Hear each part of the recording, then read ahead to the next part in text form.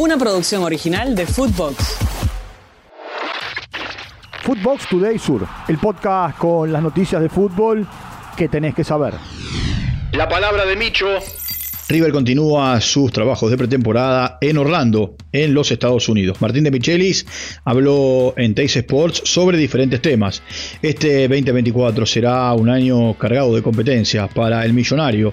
Jugará la Copa de la Liga, la Copa Libertadores, la Supercopa Argentina, el Torneo de la Liga, la Copa Argentina y la Supercopa Internacional. A la espera de más refuerzos, Demichelis evaluó al uruguayo Nicolás Fonseca. Un volante muy técnico, muy inteligente.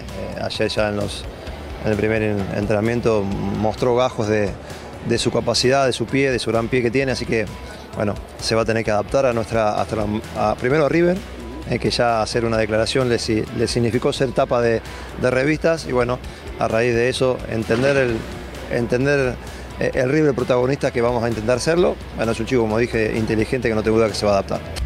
El técnico millonario también se dio un espacio para hablar de Claudio, el Diablito Echeverri. Hoy por hoy este mundo globalizado también del internet, de las redes, pareciese ser que la inmediatez no nos permite pensar o ocultar cosas o estar calmo para ciertas decisiones. Claudio no deja de ser un chico muy humilde que vino de los 8 años a la institución. Hay que cuidarlo, hay que estarle cerca, hay que protegerlo y hay que exigirle también, porque ya que lo vamos a tener este año en River, hay que sacarle el mejor de los provechos.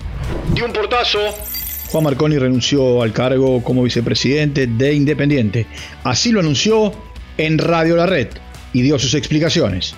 Lo escuchamos. La decisión ya está tomada. Hoy es el día donde anuncio que voy a renunciar a mi cargo de vicepresidente segundo del club.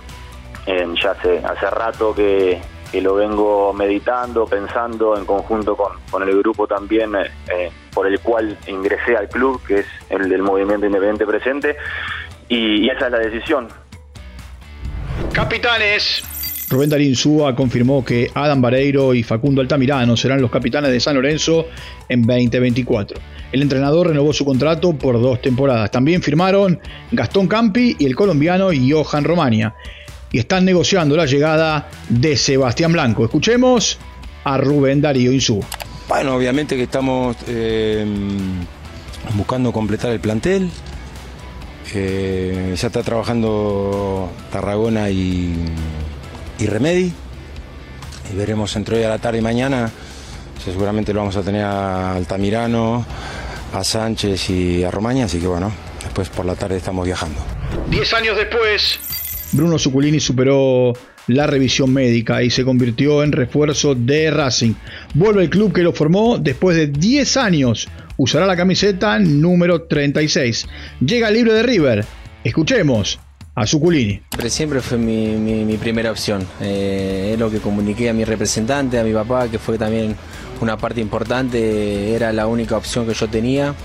Después también agradezco a otros clubes que también me han preguntado, me han llamado, les agradezco mucho, pero Racing siempre fue mi prioridad y bueno, por suerte hoy tengo el sueño de poder volver.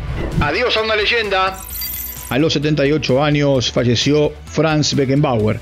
El Kaiser fue campeón del mundo como jugador en 1974 como jugador. Fue campeón del mundo como entrenador en 1990. Ganó como futbolista y capitán la Eurocopa en 1972. Tricampeón de la Copa de Europa con Bayern de Múnich, 74, 75 y 76. Campeón en 1976 de la Intercontinental y en 1967 ganó la Recopa Europea. También fue campeón de la Copa de la UEFA como técnico de Bayern Múnich en 1996. Jugó en Bayern de Múnich, en el Cosmos y en el Hamburgo. Habrá clásico. Se sortearon los octavos de final de la Copa del Rey que se jugarán entre el 16 y el 18 de enero. Atlético Madrid jugará con el Real Madrid. Unionistas se enfrentará a Barcelona. Tenerife Mallorca. Getafe Sevilla. Osasuna Real Sociedad. Valencia ante Celta. Athletic Club de Bilbao Alavés. Y Girona ante el Rayo Vallecano. Footbox Today Sur. Una producción original de Footbox.